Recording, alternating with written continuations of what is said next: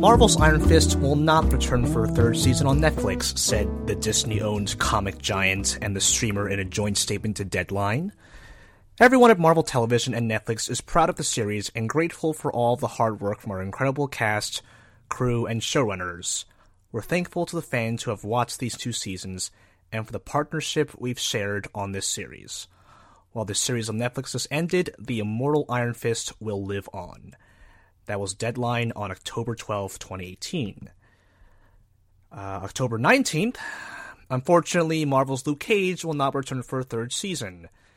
Everyone at Marvel Television and Netflix is grateful to the dedicated showrunner, writers, cast and crew who brought Harlem's heroes to life for the past 2 seasons, and to all the fans who have supported the series. Again, that was Deadline.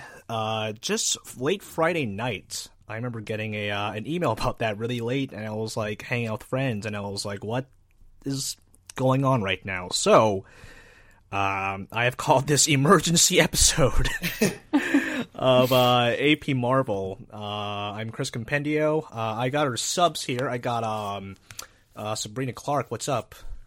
Hey, what's up? Not much. Just talking about some canceled shows. Oh, yeah. Thomas Rasmussen's back. How's the laundry folding going? Hey, guys. I am back. The laundry folding is going very well. Uh-huh. Okay, cool. Well, I've gathered the both of you here. We've heard a lot of theories about what's going on behind the scenes, like what kind of game is Marvel TV playing with Netflix and whatnot, and that's something I don't necessarily want to talk about. I kind of want to focus on just things we liked about these 2 shows, kind of like I've been joking that this is kind of like an obituary of some sort, like God, my mind's blanking. What the hell is like a speech at a funeral? A eulogy? A eulogy? Yeah, I don't know. I'm not a great Googleizer, like David Zoolander said. So yeah, we didn't really plan this out. Like, I have a few moments in mind, but I guess let's talk about Luke Cage first, since that went on the air first. Just in general, what were things, and Sabrina, you can start off, like, what were general things that you liked about Luke Cage just from the get-go, like when it first premiered? Absolutely. Well, before Luke Cage was even announced, I think I had created a sort of excitement in me, because I knew that Defenders was coming, but I didn't know what that would necessarily mean, or the order in which they would necessarily, like, present the seasons. But when Luke Cage was announced, I remember being so excited because in that year, I think it was 2016, we had seen, it wasn't necessarily the peak of police brutality, but it definitely was an important time. Yeah, absolutely. Where Luke Cage would have made the most difference. And especially in the execution of Luke as a character, and the fact that he's a bulletproof black man in 2016 made a really big impression on me, and I think that the way that they characterized him as well was really good. Some of my favorite moments are all of the action scenes and every single scene with Mahershala Ali. Oh, yeah. I remember a few days ago I was talking to a friend about how if they hadn't, spoiler alert, if they hadn't killed off Cottonmouth so early, they probably could have led up to his death being the pinnacle, or the sort of like the cliffhanger of the end of season 1, and that way we would go into more exploration to Mariah Dillard's character in season 2.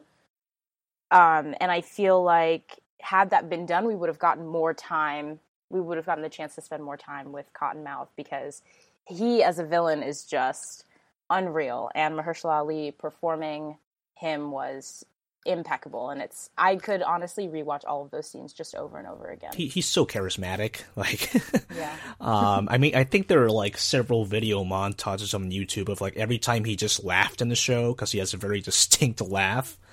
But yeah, that was definitely a bold move. I think it was like episode 6 or something like. It was like smack dab in the middle of the season, and it was just totally jaw-dropping, and like it definitely provoked like this, oh my god, did they really do that moment? And the payoff, I feel like the consensus is that it didn't pay off. I definitely feel like they were going for like breaking up the cliches, and like we're building up this villain, and like whoop, it's not that guy. But I did think that they sort of did not stick the execution. A lot of people talked about the last few episodes of Luke Cage season 1 as being much worse than the first couple episodes, or at least more boring. I think that's because everyone got very excited for Cottonmouth and Luke Cage and for that to be a thing. I do like what they did with Mariah. I think that she turned into a much more interesting character and had a very believable arc.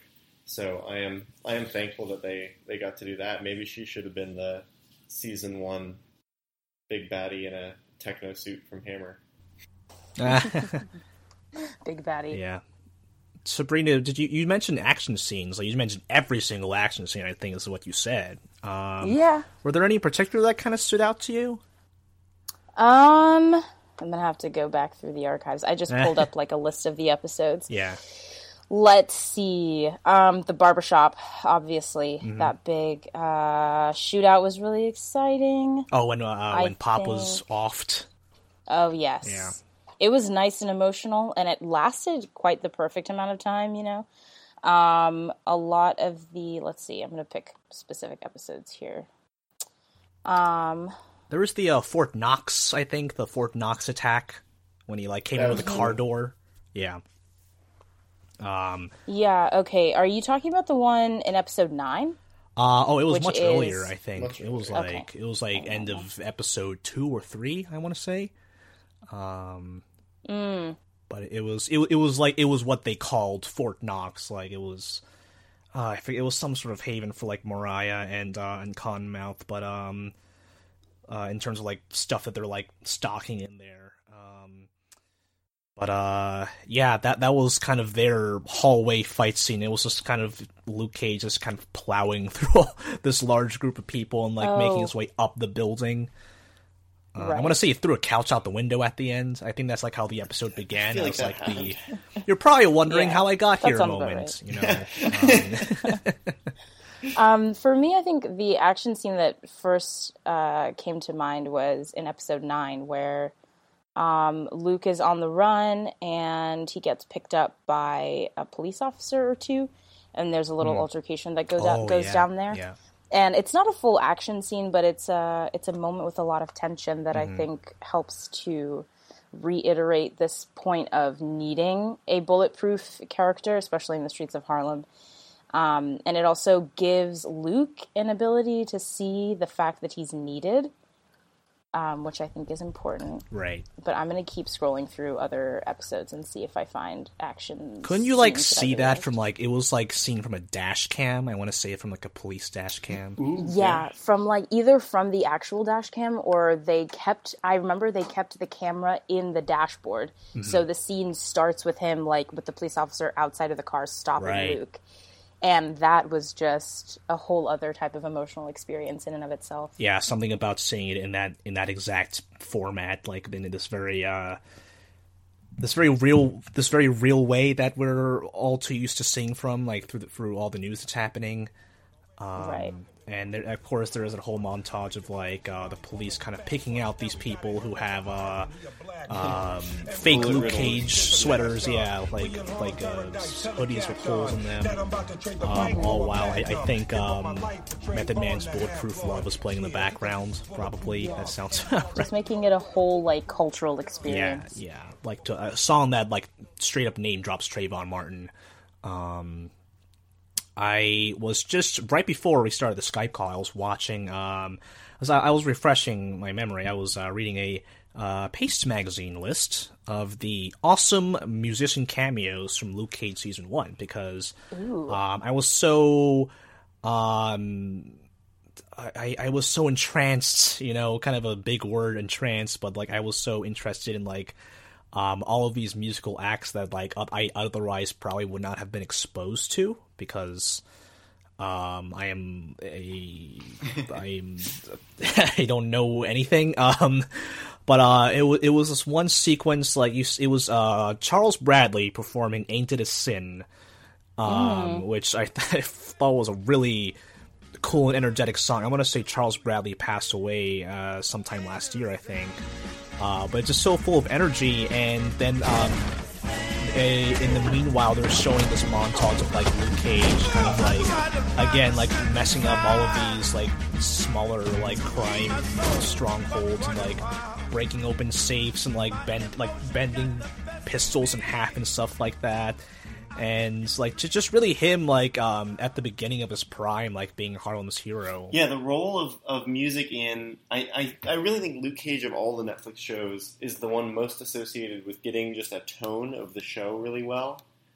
And there's this feeling of like acts of heroics accompanied by like slow music that was very tonal, very like appropriate for like the Harlem's Paradise Club.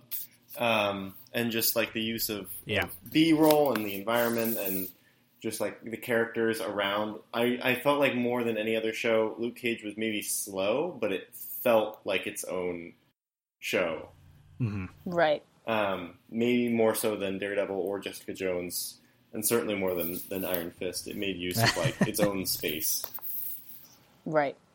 I think it definitely got establishing the world really, really correctly. And I was like going through the extra notes that we'd had, or like the whatever doc it is that has other topic ideas. Sure. And I saw that there was a question of whether or not Harlem was accurately depicted in Luke Cage. And I feel like, to me personally, like as a Black woman in America, I feel like I always have to say that because my voice might not match what people assume my face looks like. Mm-hmm. So we're just going to go ahead and put that out there. But I feel like as a Black woman in America, I can only assume that Harlem looks like this and sounds like this and feels like this. It's very family oriented. Right. But that's really a question that only native Harlem residents, what's the word I'm looking for? Native Harlem residents. Okay, great. I said that right. Probably, could possibly identify with and like actually analyze.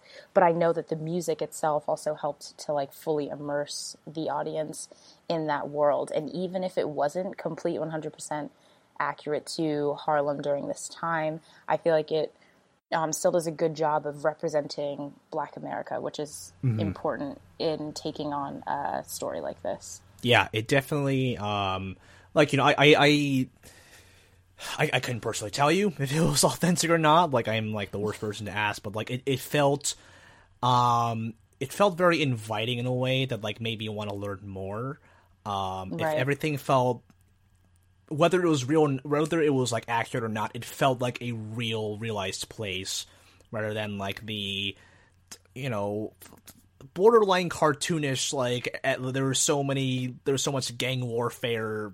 Hell's Kitchen in Daredevil, for example. Right. It felt like a caricature, whereas like Harlem, like it definitely helped that they got a lot of actual real names. So there was the whole, like first of all the musical performers were all real people.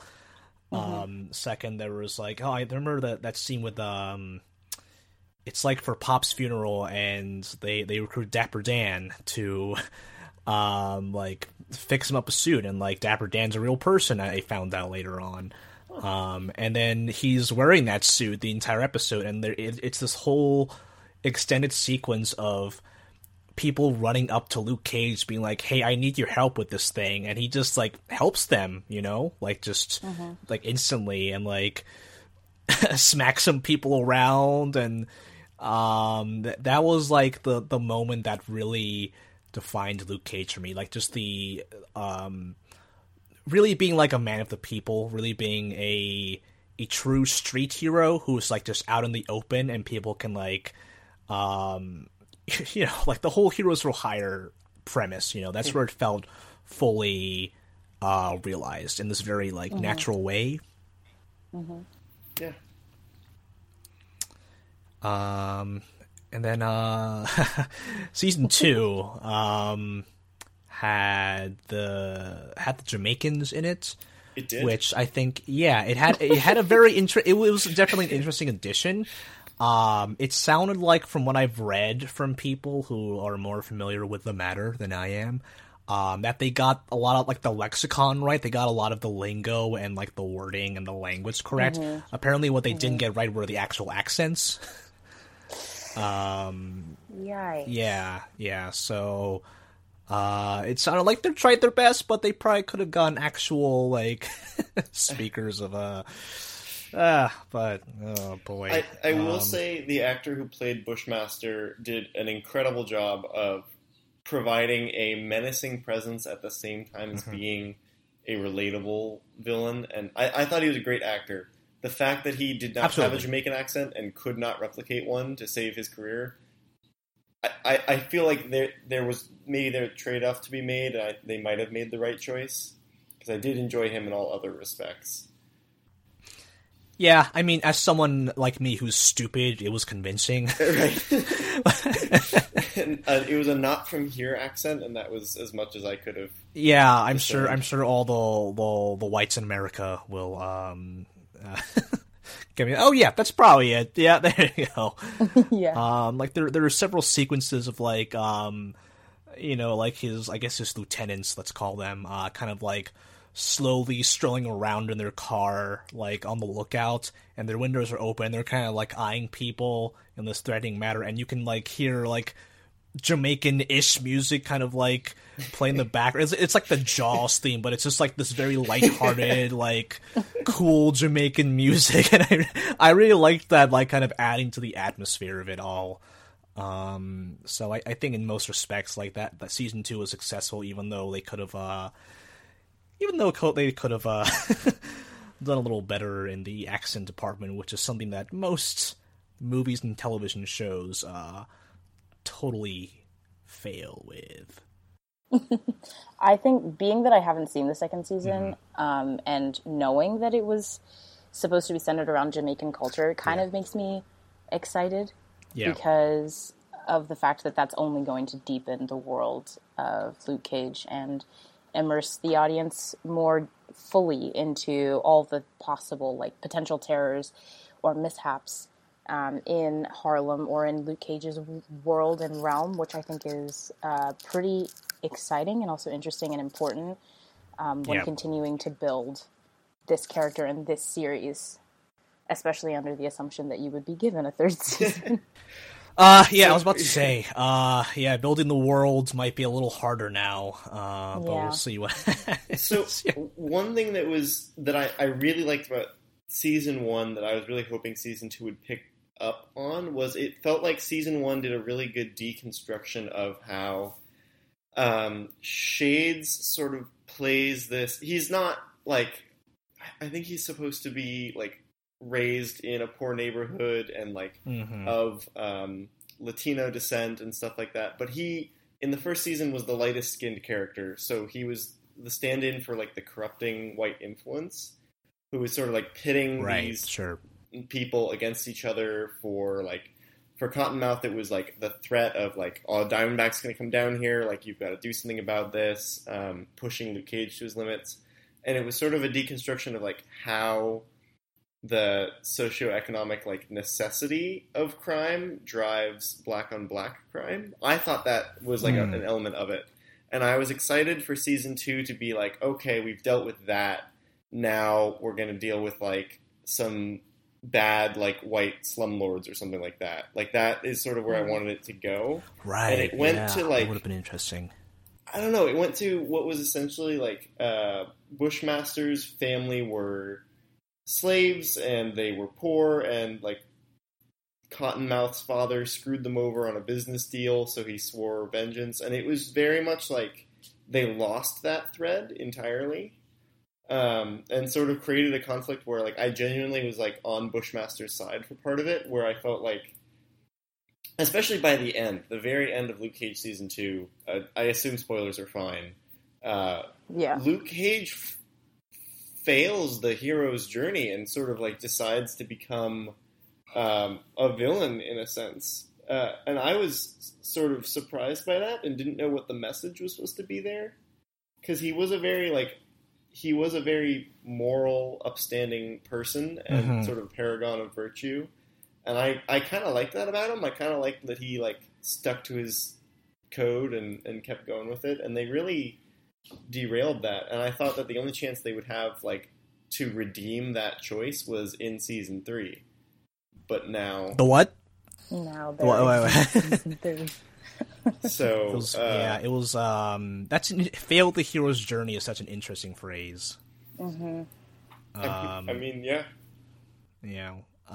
Which part of the hero's journey, as there are so many. Yeah. There are several steps, several named steps of the hero's journey. I don't know. Maybe the elixir he comes back with is crime. I don't know. Yeah. My parents did not like the end of the first. Like, they were kind of tired by the end of the first season. They thought that, like, they were kind of into the first half, and then the second half just kind of, like, turned them off. So they never even bothered with season 2. But I described the ending to them, and I described, like, the exact shots. And, like Thomas probably knows what I'm talking about, because my parents were like, "Oh, The Godfather." Yes, exactly. It was a direct ripoff. It was literally, like, shot for shot, like the scene from Godfather, with them closing the door while someone's whispering in Luke's ear, and I was like, "Oh, that's pretty cool. I like that." But that's so disappointing that they'll just never get to do anything. Supposedly never get to do anything, at least not on Netflix.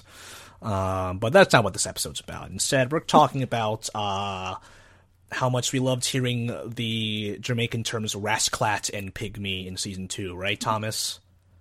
Yes. Rasclat, yeah. It has been a couple months, so I don't actually remember that specifically. So I remember there was a scene where, like, Luke was like, "Wait, what? Rasclat?" He was, like, trying to figure out what that meant. Yeah, season 2 had some musical performances. There is, oh dear lord, what? I feel like I put her song in a playlist afterwards. It was, so what's her name? I have a Mashable article on right now, and it is not loading. Was it Esperanza Spalding? Yeah, she was in one scene. Kingfish, this very blues, like, pair of songs, and, like, these really sick guitar solos. Like, it continued that thread really nicely. I mean, I think the that first scene in Harlem's Paradise in season 1 with the song "Good Man," if you guys remember that, like, oh man, that was, like, the filmmaker in me was just, like, gushing over that scene, like, just how well lit it was, and, like, the tracking shot, like, through the audience and to the stage and all the way up to Mahershala up in the balcony. Yeah, there were so many good, like, audio visual moments in season 1 that I really did appreciate, and that I feel like are kind of undervalued and underrated, because I know a lot of people get stuck with the image of Mahershala Ali in front of the Biggie poster, where the crown just, like, hovers over his head, and everyone's like, "Oh, that's so cheap, why did you do that?" But it's one of the many, many, many beautiful shots that show has, and I feel like Luke Cage took direction in a very different direction. Like, it kind of leveled, not even leveled the playing field, but it rose the bar a bit in creating this constant theme between the tracks that are chosen in each scene and in each, like, critical point of the story in each episode. And I feel like those things are going to be truly missed, because I loved watching Luke Cage for this style, and I love watching each of the Marvel shows, except for Iron Fist, for the styles that they have, because they're so particular and precise with what they're trying to convey. Yeah, it definitely has a very specific atmosphere that I think will be sorely missed now. Like, I really like the musical score also. I remember in the lead up to season 1's release, Marvel Music released this curated, inspired by, I guess, like, stuff that they're listening to, or maybe, like, playing on set or whatever. And I'll probably see if I can post that link in the show notes. But I was, like, almost, like, infatuated with that playlist. I was just listening to that for such the longest time, and it was like this gateway, to this genre that I had, like, really not known about. And that's kind of the cool thing about art, like, people might not have a good image of like what Harlem is like, and like, you know, here's something that it's they're sharing it in a way, you know, which I think is a really cool thing that art can do. So, oh man, yeah, I was bummed out, even though like I've had like a few story issues with Luke Cage, you know. Yeah. It apparently creative differences was the thing, but I don't know what that means. I don't understand what's happening, man. But it's not our job to figure that out. Who even knows what creative differences means? Mm-hmm. Yeah, but this was definitely. I mean, since on a more meta note, this is definitely like a week of reckoning over at Netflix. Creative differences don't happen like in two related shows in the same day. There's something going on. Yeah, everyone clings to your loved ones, and by loved ones I mean Daredevil and Jessica Jones and maybe the Punisher. Yeah, I'm worried my shows are going to get canceled. Yeah. You know, Who's next? Sabrina, we don't have to let you go soon, do we? I think it's almost 8:30. Yeah. Well, we can, since you have not seen Iron Fist, we can let you go at this point if you'd like. Thanks for having me, everybody. Yeah, absolutely. Yeah, and always a pleasure. Shall I give a sign off? Well, Sabrina, where can people find you on social media? Well, everyone, if you would like to follow me on Instagram, you can find me at sabrina.m4v. That's at sabrina.m4v, like the video file. And then on Twitter, you can find me at Sabs Clark, which is at SABSCLARKE. Hashtag free Sabrina's old Twitter. Yes, free my old Twitter. Rest in peace. Yes. Yeah. Thanks for coming on, Sabrina. I value your perspective, and I'm glad you're able to join us. Thanks for having me, you guys. I hope we get to actually see each other in person for once. Yeah, right. And we're back. We took a short 5-second break after Sabrina signed off, and we're back here. Thomas, how is the laundry going right now? Yeah, so I've folded pretty much everything and put away some stuff on the call. So hopefully that did not create a lot of background noise, and now I can just chill. So there you go. Very exciting. Yeah, we got a lot done in these first 30 minutes. And I apologize for pushing the call late, and we lose Sabrina early because of that. I went for a run and got lost and couldn't find my way back for 30 minutes. So this delayed everything in my day. Where were you going? So my goal is to run 11 miles today, and so I literally ran 6 miles in just a direction. The direction in this case was north, and could not find my way back. So what you're saying is that you're stupid. That is what I'm saying. Yes. So let's talk about our favorite moments from Iron Fist Season 1, shall we? I figured we'd have time because this should be a shortish list. But go ahead, please. I can't think of anything right now. I think there are so many moments that were silly, but they didn't mean for them to be silly. I remember when Harold Meacham first sees like the handprint on the window. Yeah. And it's this big, stressful, and then it like zooms out to show that he's at like the top of like a multi-story building, and like, oh, that's insane. And it's just so funny to me to see like a grimy handprint be like the omen of doom. Yeah. And there's so many moments like that in the show where I enjoyed it in a way that was not intended, but I did in fact enjoy it. How about that taxi dodge when he like did a little flip in episode 1? That was good. That was as well. In that it was bad, or, but like needs to be said. Danny's power of like calming that dog down with some sort of like meditative pose. And then that is never referenced or used ever again. But just little gems like that. Could have used that on Davos, you know. Could have. He's a mad dog, you know. Just quell him. I hesitate to like dunk on this show so much, like now that it's like technically dead at the moment, but like yeah, there was a we can homeless dude celebrate who it. was like, hey, if you ever want to find out about anyone, I got a phone with the internet and you can just search about anyone. It was like the worst way to give What an exposition. expositional device. Yeah. I will say, in a broader sense, I think there are shows there are movies like Deadpool where you're supposed to laugh with the creators of the movie about like, oh, aren't superheroes dumb and all these conventions.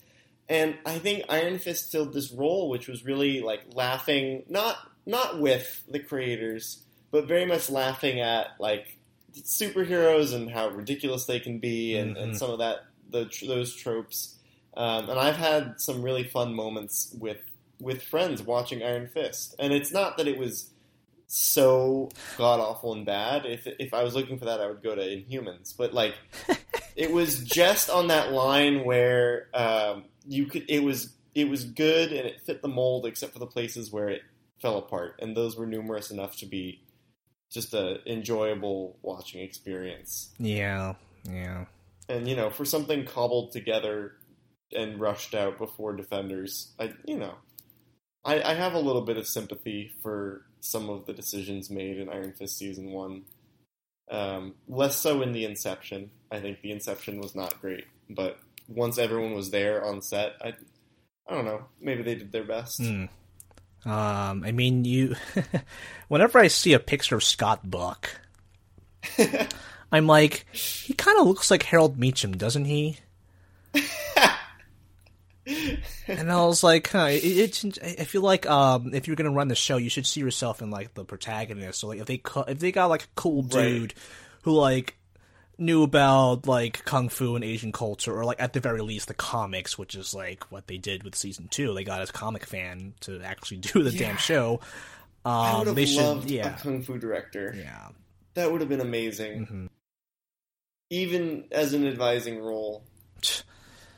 Yeah, I don't. It seemed like, oh, we had to get the first person available, and so it's got the guy who made Dexter into a laughingstock.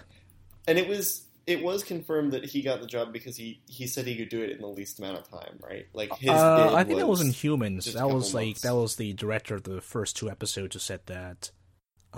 But maybe Scott Buck said that. I don't know. Maybe there is like a pattern here. So hold on, because I think Scott Buck did both, didn't he?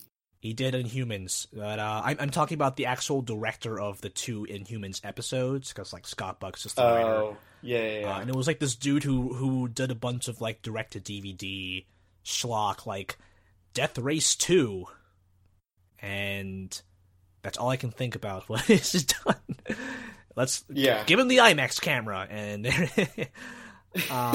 so that was a bizarre that those first 2 episodes were terribly shot. They looked very they were bad.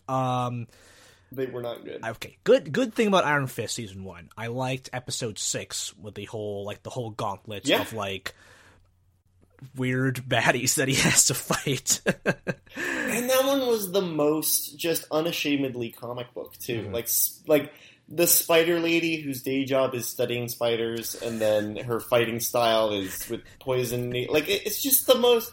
But that was the most fun. Yeah. Because you can't watch that and be like, oh yeah, this is a serious rendition taking place in modern day. You just like, oh yeah, it's some comic book show about crazy costume people fighting each other with kung fu. Like, that's all we needed. And we got it for a little while, and that was awesome. Yeah. There was also the guy who was singing "Take on Me" during karaoke, and he was also like killing everyone, and then he strangled a guy with a microphone. Like that guy seemed like he knew how to party. So that actor was so fun that I was sort of, I don't know, a little bit rooting for him, right? Like I wanted him to stick around and do more stuff. Like even as he was strangling people, I was like, oh, this guy's cool. Yeah, this guy's all right. Yeah. And speaking of super fun, I wish they were the Iron Fist protagonist actors. There's the drunken fight sequence. Talk about Louis Tan, who is infamous amongst my colleagues, but beloved by myself and Izzy. Indeed. Yeah. Indeed. He was. I don't know if his accent was. I don't know what that was, but like, he was fun to watch. Like the physicality of his role. He seemed to know like what he was doing, in a really fun way. And it was almost meta the way he was like, "Oh, so you think you're the Iron Fist?" And, Yeah. it was a neat little scene, but that's literally the only scene that dude was in. I can't believe they didn't try to bring him back for season 2 for something. I guess the Hand is over. They're not doing Hand anymore. But he set himself up to be, like, the antithesis of the Iron Fist in some sort of, like, arch-nemesis role. Mm-hmm. And there was something about, like, he needed to keep his dragon sedated. So implying that if he was not drunk, he would actually be even greater. Yeah. I don't know. That's and I think that would have Mojo. been an awesome callback. Mm-hmm. I think that would have been super cool. But I enjoyed that fight and wanted more of it, is, I guess, the moral of that story. Yeah. I mean, those same colleagues of mine would be like, oh, he was throwing shade at Marvel and Netflix on Twitter, and I was like, Well, yeah. You're acting like he's a sex offender or something like that. Like what he said and did, like even though he was criticizing the casting and saying he wished he got cast, like maybe he can be like very self-promoting, but like a lot of people in Hollywood are. Yeah. And like that, It's also just honest. yeah, I don't know. he's not being a scumbag to people openly like a lot of people are, like a lot of Yeah. So I don't know why there was like such a particular hatred, like not hatred, but you know, people did not like him. And I totally maybe I'm apologetic of like the shade he was throwing, but like it really wasn't that big of a deal. But that's just my opinion. Yeah. Louis Chan is all right. I mean, I know people are complaining like, like he really likens himself as someone like much better than he actually is. Like he's like, oh, I really want to play Nightwing, and everyone's like, you probably think too much. That could be true, but like again, at least he's not a piece of shit person. Right. I think passion for yourself in these roles that you love is like, I don't know, I'd like that in actors. Mm-hmm. I think I'd find that endearing in most of them. I think it just comes down to like he's butting heads with people that we like Marvel. Yeah. You know? It's not like he got in front of a camera with a microphone and like WWE style started like trash talking, you know, Jeff Loeb or something like that. Like, yeah. Which that would have been funny though. I'd love to see that. I would like to see that. Yeah. I'd like to see Finn Jones, now that he's done with the show, just go on some tirade knowing he can't be fired anymore. Oh, but yeah, the Iron Fist is immortal, and they will keep putting him in other shows, according to Entertainment So what Weekly. does that mean? I don't know. Does that mean just cameos? Does that mean Defenders Season 2? Oh, of course whatever? not. No, of course there's never going to be a Defenders Season 2. Are you crazy? Like, Finn Jones can't, like, he's not contractually obligated to do those cameos. I have right? no idea what the status of that is. Like, I don't think there are always very few details on like what the TV actors signed. You know, like we always hear about like the Marvel Studios actors. They're always like, oh, well, I have like a 6-picture deal with Marvel Studios or something like that. I think like the kid from Iron Man 3 has like some absurd picture deal. I want to say. Does he really? Yeah, no, I think even like Aaron Taylor Johnson has like a several film picture deal, and wow, Quicksilver's dead, man.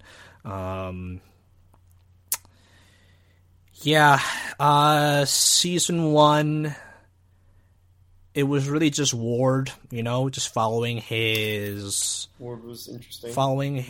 struggle with addiction. Like there was that one scene where he's like slamming his car door into his hand and like just trying to get a fix, and like that was just like really sad to watch, but like, you know, it painted an interesting picture, I think, that like set up some more interesting things in season 2, which you and I talked about with Adam and Rhiannon in that previous episode.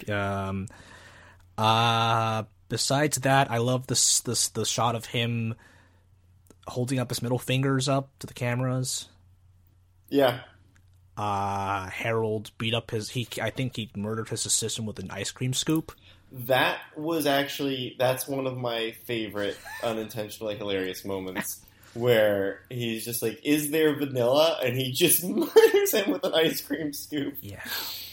Oh my god. That could be out of a straight up comedy if it wasn't played so straight. That was Harold Meacham was a weird character. Like when he was a weird character. When he resurrected the second time, like out of the swamp, and then like just meandered around like a zombie. It was straight up like a comedy at that point. It was bizarre. Like, why would you what a strange creative choice to have him like come back from the dead, but be like a 5-year-old for a little while. Yeah. Bold decision. Yeah. There's a few of those. Yeah. You know? Also, the Hand Civil War was I was so confused, and I was like, why do you have like a camp full of murderous teenagers now? That I did kind of. I did like Bushido's camp because it shows a side of the Hand of like, how are they getting these ninjas? Like, how are they recruiting these people? Yeah. And it's sort of like you take underprivileged youths and you sort of give them a home and a place to stay, and then prey on their like gratitude and nowhere to go, and train them. And then they get more devoted like a cult. And I was like, oh, that's cool. Like, that kind of shows like how the Hand operates as an organization. Yeah. And that kind of stuff. But then I don't think that they really followed through on that, because they did show like Gao and Bushido as being like competing factions. I thought it would have been way more interesting to Bakudo, be like, they are close. Bakudo, yeah. Yes, sorry. It would have been way more cool to have them be like working together the whole time and be borderline friends, and have that reveal be a little stronger. They were next time. They were in the yeah. You were correct. Yeah. I don't know. The Hand is just whatever the current plot needs it to be. It is. Also, ironically, Davos did the exact same thing in season 2. Took advantage of these underprivileged kids. Yeah. Okay, so it was the moral of Iron Fist supposed to be like the fight against income inequality by the richest person in New York, or because like it kind of felt like there was this sense of like the Hand operates in the city because there are so many poor people that they can take advantage of, but like then the richest man in New York fights that by punching them. I don't know what there was maybe a story thread there that didn't quite get woven in, but I appreciate that someone behind the scenes was trying. Someone in the screenwriting room was like, we should really tie this into a relevant social issue of the day. And, there was only one of the writers, and he got shouted down, but it's in there somewhere in the DNA of that show. Sure. I mean, season 1 had a kind of compassionate corporation little spiel, like when he was like, oh yeah, let's just sell these at cost. And then there was like this lady outside the building who thanked him, and then he became like the profile of a viral YouTube video and like a magazine article or something like that. Corporations are people too, my friend. As Mitt Romney reminded us back in 2012. Yeah, I think this show was not timely, nor was it tone deaf. Yeah, exactly. I think that's what I was going for. I also never felt like Chinatown was a real place, especially the way Harlem was for Luke Cage. I don't know. And again, this is not a shit on Iron Fist kind of thing, but it just felt like Rand did feel like a real thing, and its presence in the city and its like name recognition like did feel real. So like the company felt like a character. I think in season 2 they tried to make Chinatown much more of a character, and I certainly got that there were people who lived there, and they were concerned about the place, and the community center was really nice set piece. I thought that was a great place to be like fighting over, because it's just something so pure, you know? Yeah, I would have liked to see more of that. Yeah. That was where that thought thread led me, was I sort of would have liked to see Chinatown more and Iron Fist's defender of Chinatown a little more, but oh well. Yeah, I think there were some world building issues in season 2, even though, like I said, that I like kind of liked it. I think I might have mentioned in the other episode that I wish they showed more of the threat of the triads and like why it was actually, something dreadful looming over the people who lived in there and making that fight worth fighting. Where it felt like here Danny was just kind of doing it because he's a good person, and we've seen that story a million times. That being said, I did think there is a lot more to chew off of from season 2, like a lot of the I guess the whole addiction piece that I was kind of going for, in that you have Ward's literal addiction, and then you have like Danny's addiction with the Iron Fist, and just this whole like this whole theme of self-care. It was it was definitely more interesting to me in that respect, and there were a few more action scenes that I liked. Like we talked about the Crane sisters fight scene. Like it was this very like kinetic, dynamic fight scene where they just kept like picking up things around them, and it felt like a very very real action scene. It felt visceral in a way that like nothing in season 1 really got up to. It was exciting for once. Like I was like, oh cool, this is a cool fight scene that I'm like getting invested in. Ironically, Danny Rand was not in that fight scene. It might not be a coincidence, but that's... Oh, sure, yeah. They could have had something with the flashback fight scene with Danny and Davos. They really could have. Yeah. They just kept like cutting that up in interspersing it throughout that episode, just to like, I don't know, be artsy, let's say. But it could have really been like this brutal little sequence, but I guess they elected not to do that, so I guess they'll never get a chance to have their, I use the phrase hallway fight scene, but like that's kind of like I'm using that as like that was Daredevil's way of defining itself. Like it was its thesis statement for like, this is what the show is. And I don't really think there was that kind of scene in Iron Fist, even though there were a lot of bits and pieces that I liked throughout the show. Yeah, absolutely. I mean, you saw the Hatchet Man at the start was sort of where I thought it was going to get into his element, and it really never transpired. There was some cool stuff in season 2, though. I thought that if the first season was a bit of a shit show because of scheduling and pressures to come out before Defenders and all this stuff, season 2 was really just like a massive reorganization. And I respect it for not taking the easy way out and having all of these changes happen at the beginning, but rather have season 2 be about change and moving the pieces on the board to where they needed to go, and putting in the work to reorganize the Iron Fist universe. I mean, you can almost imagine like if in the first episode Danny Rand had been knocked out and pulled over to the ritual, and Davos was Iron Fist for the whole season. My god! I mean, that could have easily happened. That would have been terrible.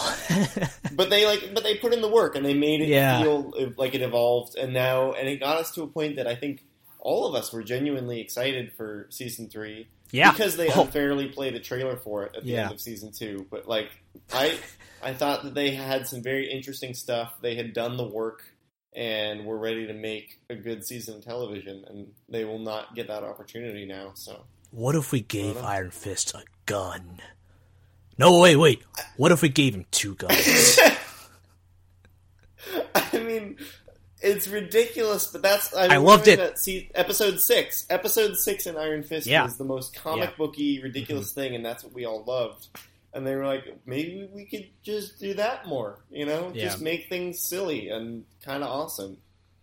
I mean, when you have a fan base who, like, will like go absolutely insane at a name drop like Orson Randall when like a schmuck like me has no clue who the hell that is. Like I still don't. I haven't looked at any of the explanation videos on YouTube. Yeah, I guess I should now because I'm not going to get an explanation from the show. Yeah, I wish they kind of served that audience a little earlier, you know. But I don't think anyone on the writing staff of season 1 knew what they were doing. So they're just like, okay, we have this comic book that I found under my couch, and Jeff Loeb has hired us to make 13 episodes out of this. I don't know. Trump's in the news. Hey, did you guys watch last night's Arrow? You know, let's make it kind of like that. I mean, that's what people were saying from the first trailer, right? I was like, oh. I love the idea that they're all watching Arrow on their nights off and so inspired by that. Yeah. Oh man. I mean, it was a ride. It was definitely a ride with Danny Rand and Colleen Wing, and Misty somehow became a major character in season 2. Yeah. Yeah, I liked her in season 2, even though she was shoehorned in the last episode when Mary just decided to lock her up for no reason to let her escape and then become a part of the big fight at the end, which she had no emotional investment in. But what can you do? You know, Daughters of the Dragon. I don't even know. I mean, Misty Knight does really well in scenarios where she's sort of like, oh, hell no, like, I didn't sign up for this kind of bullshit. And wrong place at the wrong time. Yeah, exactly. And I think that they nailed that here. But I would... Oh, I was going to say, like, so I guess she's gone, right? Cause both of her shows. Were her 2 shows. So, it was a bad day for that actress. Yeah. I don't know who plays her. I was looking at potential thumbnails for this photo, and I found an official photo of Danny Rand's appearance in Luke Cage season 2, and I was like, oh man, this picture has not aged well. It's only been a few months, and I'm already looking at it, and I'm feeling a little bummed out now. And that was one of the best Netflix cameos, because it was big. It had its proper time. Like, he cameoed for an entire episode. Yep. And they had a fight scene together, and he passed on sort of, he was like, here's what I've been studying, and here's what that can help you with, you know. Sort of helps him out, and then goes back to doing his own thing. And I thought that was a great model for Netflix. Totally, yeah. It felt very comic booky, like the way characters make guest appearances, you know, because it's a shared universe, and that the way they did it just made sense. Which I can tell you right now, Daredevil season 3 does not do that at all. Even though I love that season. Yeah, so I think most of this has been dunking on Iron Fist, but I don't want to give the idea that I am glad that it's gone, because I'm not. Because listen, give me a couple episodes of Ward and Danny going on like this crazy like Asian adventure and just like getting into hijinks. I think that the longer I've thought about it, the more I'm excited for a Colleen-centric alternate plot where she's sort of like... I was going to mention that too. Now she has to step up and to the call to adventure and sort of defend Chinatown. And she sort of hasn't had that hero's arc yet, and she needs her origin story, so to speak. And like that could be really good. I feel like that actress has been sort of... I don't know whether she's wasted or whether her range is smaller, but I like to think that she's capable of a lot of very powerful character development that just hasn't been going on. Not with a pirate queen though. That's not what I was excited for. that was a very background side plot that I forgot about every few episodes. Yeah. I feel like that was like she should fight Luke Cage. She should fight bad Luke Cage. Right, wouldn't that be cool? Like, yeah, like Luke Cage's Criminal Empire versus Colleen's Iron Fist. Yeah. That'd be amazing. Yeah! I would love that. Bold new ground! They should have done that. Or, like, the next Defenders season would be all 3 of them teaming up to stop Luke Cage. Like, that would... There's some fun stuff that could have been done. And then the Punisher comes in and he's like, I got a gun, and they're like, that's not going to work on him, and he's like, okay, see you later. Do you have any Judas bullets? Yeah. 17. No, that doesn't work anymore, remember? Oh, that's right, because he's stronger now? Yeah, I found these, I don't know, infinity bullets from the remnants of the... I don't know. They might as well, right? Yeah, so I don't know what's going to happen with these shows. Like, I assume that I can't imagine that Jeff Loeb and company would let this enterprise just falter. You know, like they had a plan, and this is definitely not going the way they expected. But nope. There must be some sort of contingency plan. There must be some way to quench the thirsts, let's say, of those Power Man and Iron Fist fans. And I don't really want to speculate too much on that because I have no clue what the business goings on are with that. I think some people think, some of my MMD colleagues believe that Marvel TV is like trying to play a hard game here, trying to play a long game with like, hey, give us more money for our shows, or else we're going to go to Disney streaming. And Netflix is like, nah, man. Well, so I thought that it was just... So my back of my mind was like, well, they're going to go to Disney streaming eventually. So maybe they just didn't bother to re-up because that's where they're headed. I don't know. Yeah, we'll see. Again, we're not speculating. This might be the most Anthony thing that I say today. Oh, please do. But I think... Did Thanos' snap apply to Marvel shows? Is that what's happening?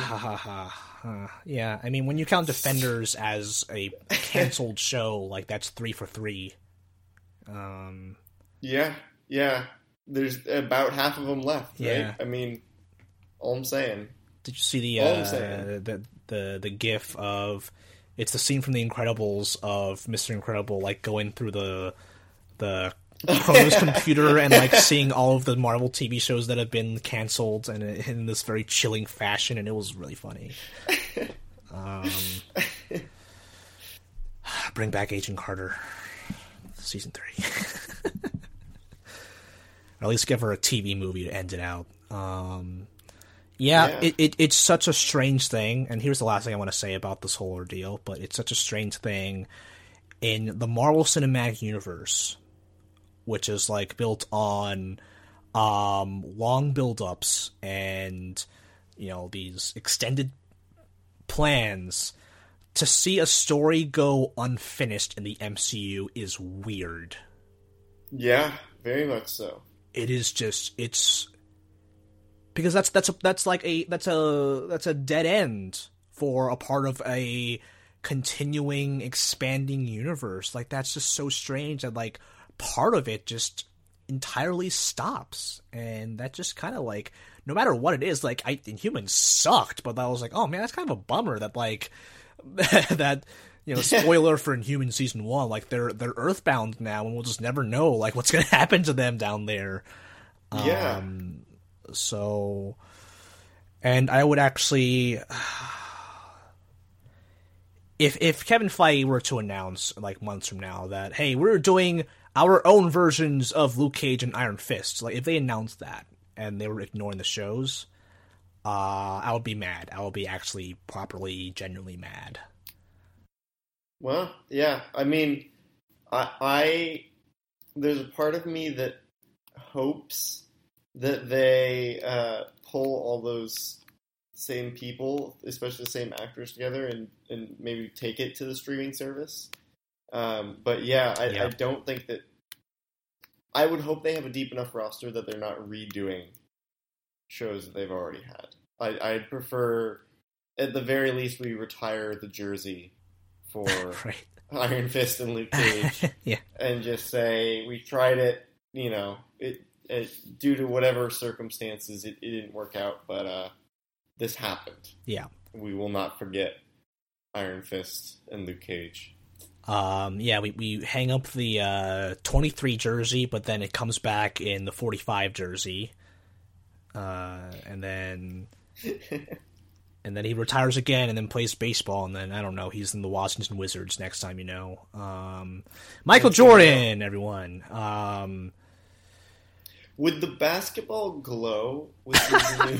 Well, that's how it was in Space Jam, so I would say yes. That's true. Iron Fist Space Jam crossover yes. would be... Yes.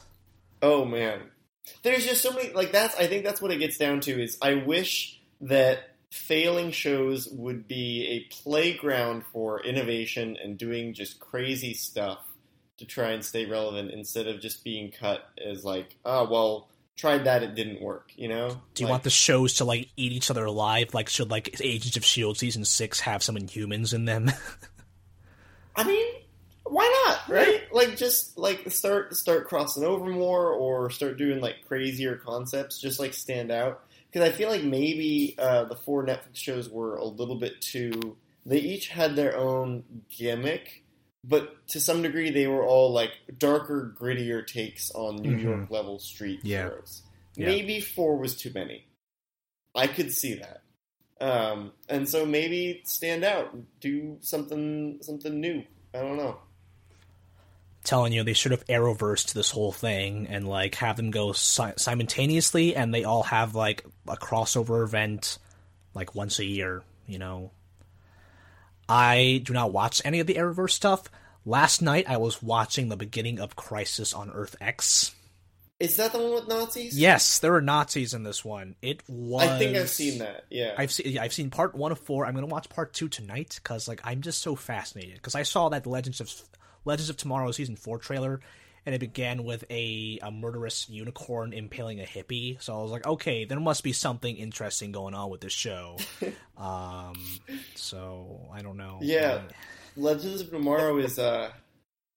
Stuff happens in that show. I actually have not seen very much of it. I've seen, I think, 3 or 4 episodes. But, I saw an image of a talking gorilla threatening college-aged Barack Obama. So I was like, okay, this show might be all right. And it's really just like I'm not going to say recycling bin. It's more like the garbage disposal of the other Arrowverse shows. Because just characters just get thrown in there and blended together. Plumbing Legends. Well, they're just doing crazy stuff with them. And the writers of Legends are like, okay, yeah, cool, more toys to play with. And it's like, let's just... Right, exactly. What if a giant stuffed animal beat the big bad guy in the season finale, which I think is a real thing that happened. Like, I'm not making that up. In kind of like a Stay Puft Marshmallow Man kind of deal. I saw that YouTube clip and I was like, okay, I don't know what's happening, but stop making me interested in the Arrowverse. Just stop. I don't have time for this.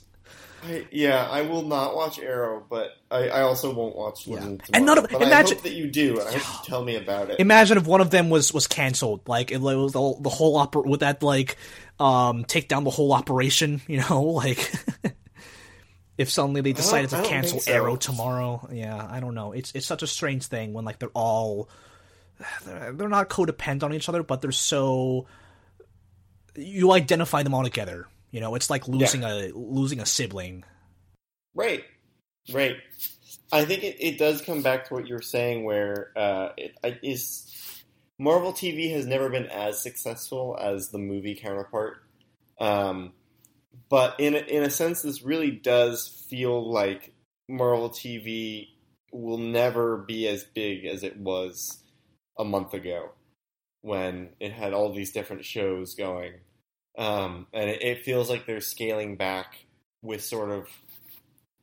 I haven't heard of anything that they're doing new. It's not like in preparation of an announcement of like, oh, now there's a new 4 series interconnected, whatever. Right.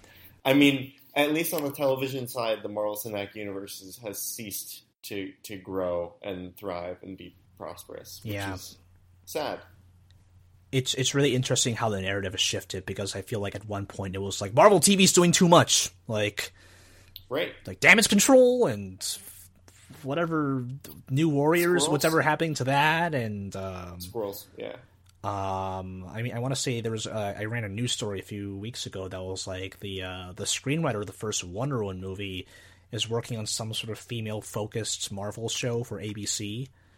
And I was like, what the hell? Is that going to be low-budget A-Force? Because, like, there's no way you can, like, do a big-scale show like that on ABC. Yeah. So maybe it's a wake-up call, because you're going from, there are too many shows to, oh god, they're killing all the shows. Well, I don't think we're quite there. I don't think we've got nothing. I think it's just the velocity is downwards, right? Like, the rate of change is subtracting shows instead of adding them, so... We'll see. Yeah, so I think we should calm down a bit, even though it is sad, and, like, this doesn't, like, you don't cancel a movie franchise, like Marvel has not done that, like, besides, I guess, The Incredible Hulk. That's the only thing that really counts, because we haven't seen Betty Ross in a while. No, we have not. There were some rumors she'd be back in Infinity War, which I guess were bunk, but... Russo said she was dusted. Yeah. Off screen.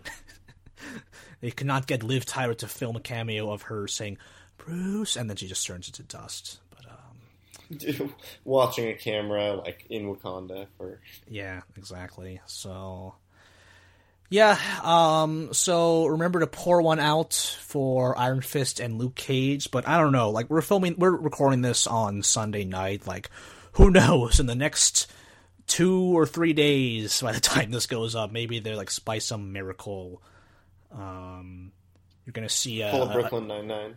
Yeah, you're gonna see a picture, a cryptid picture of Danny Rand with his glowing fist punching Luke Cage's hand and making a shockwave, and it'll come from the Twitter accounts. Everyone's gonna go crazy, but I don't know. That's wishful thinking. I don't think that's gonna happen.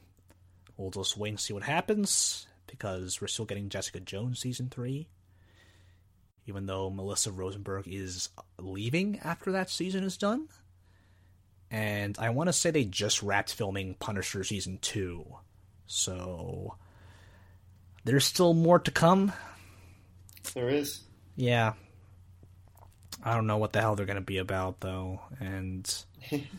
it would be really funny if they, like, inserted Easter eggs to Iron Fist and Luke Cage. Or like, oh, I hear Luke Cage is bad now. Or, hey, do you see Colleen with her glowing sword? And we're all like, haha, they canceled that. I hope that is done.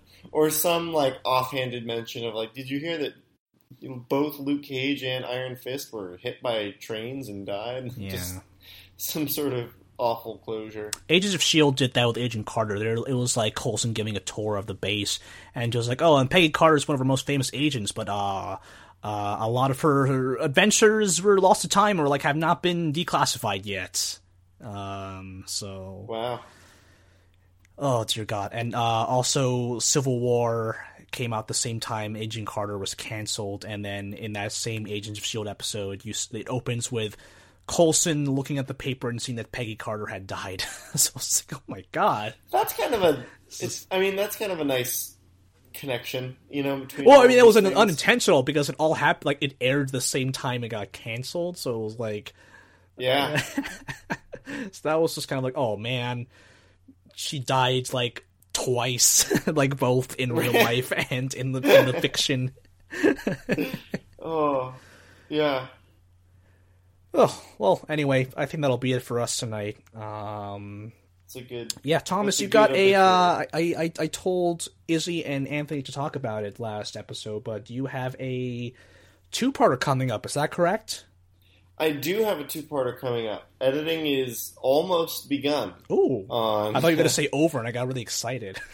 No, yeah, it's one of those fun bait and switches. But I went on a mental tangent for a really long time, thinking about essentially, I was thinking of why a shared universe could be problematic and why all these other universes haven't been able to make it work. Yeah. And sort of I was sort of looking at the problems and going, all of these problems get worse the more you add to a cinematic universe. Yeah. So the general gist of the two-parter is sort of moving forward, will Marvel buckle under the strain of sustaining this model? Right. But tune in. When is this episode coming out? Well, this episode will come out on Thursday, October 27th, My calendar is very slow right now. So it'll come out the it's 25th, this Thursday, so... right?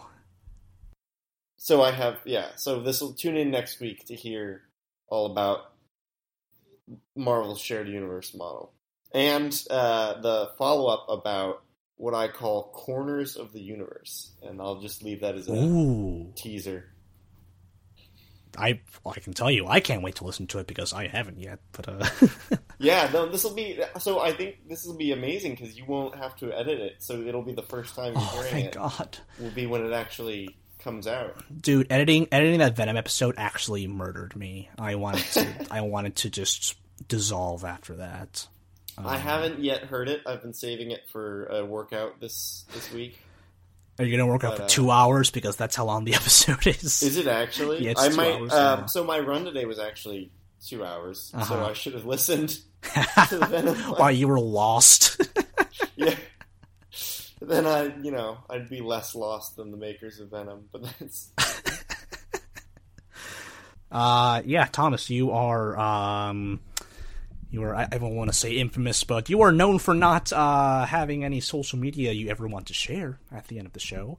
So, if we've got some time in this episode, I can explain what's going on with that. Because all of you guys are, you sort of have a brand and are trying to be seen as media reporters or writers or just generally personas on the internet. And this is... I love these podcasts very much, and I like doing them and talking about Marvel, but I have a day job where I sort of... so I'm a consultant, and part of that is just sort of maintaining a super competent and professional brand. So I try and keep my social media completely cleansed of everything. I've considered deleting everything multiple times just because I don't want any clients getting into that. So I don't use social media and don't want to for the same reasons that you want to be followed. I want to not be followed. Well, I can tell you are competent and professional on this show for the most part. Yeah. Oh, why, thank you. I appreciate that. You can find me at Compenderizer. I usually put Izzy and Anthony's social media handles in the show notes as well. Let's see. Steve Mauder did the music. Charles Villanueva did the logo. Marvel News Desk has our Patreon, and I feel like I should have mentioned this every single episode, but please subscribe. Actually, subscribe to AP Marvel. I think I'm actually not yet subscribed. Yeah, see, because that might be something the problem is that I've always assumed that you're listening to this, so you must already be subscribed. But that's too much of an assumption. So I'm going to say if you use Apple Podcasts. Or most other podcast providers, I use Pocket Casts, for example. Our RSS feed should be on that service. I think we were having trouble getting it on Google Play, and I don't think it's on Spotify, and we are working on that. But hit that subscribe. You'll get a nice little ping every Thursday. Thanks everyone listening. Don't forget to subscribe. Rest in peace, Danny Rand and Luke Cage. They're not actually dead. It's fine. Goodbye. See ya.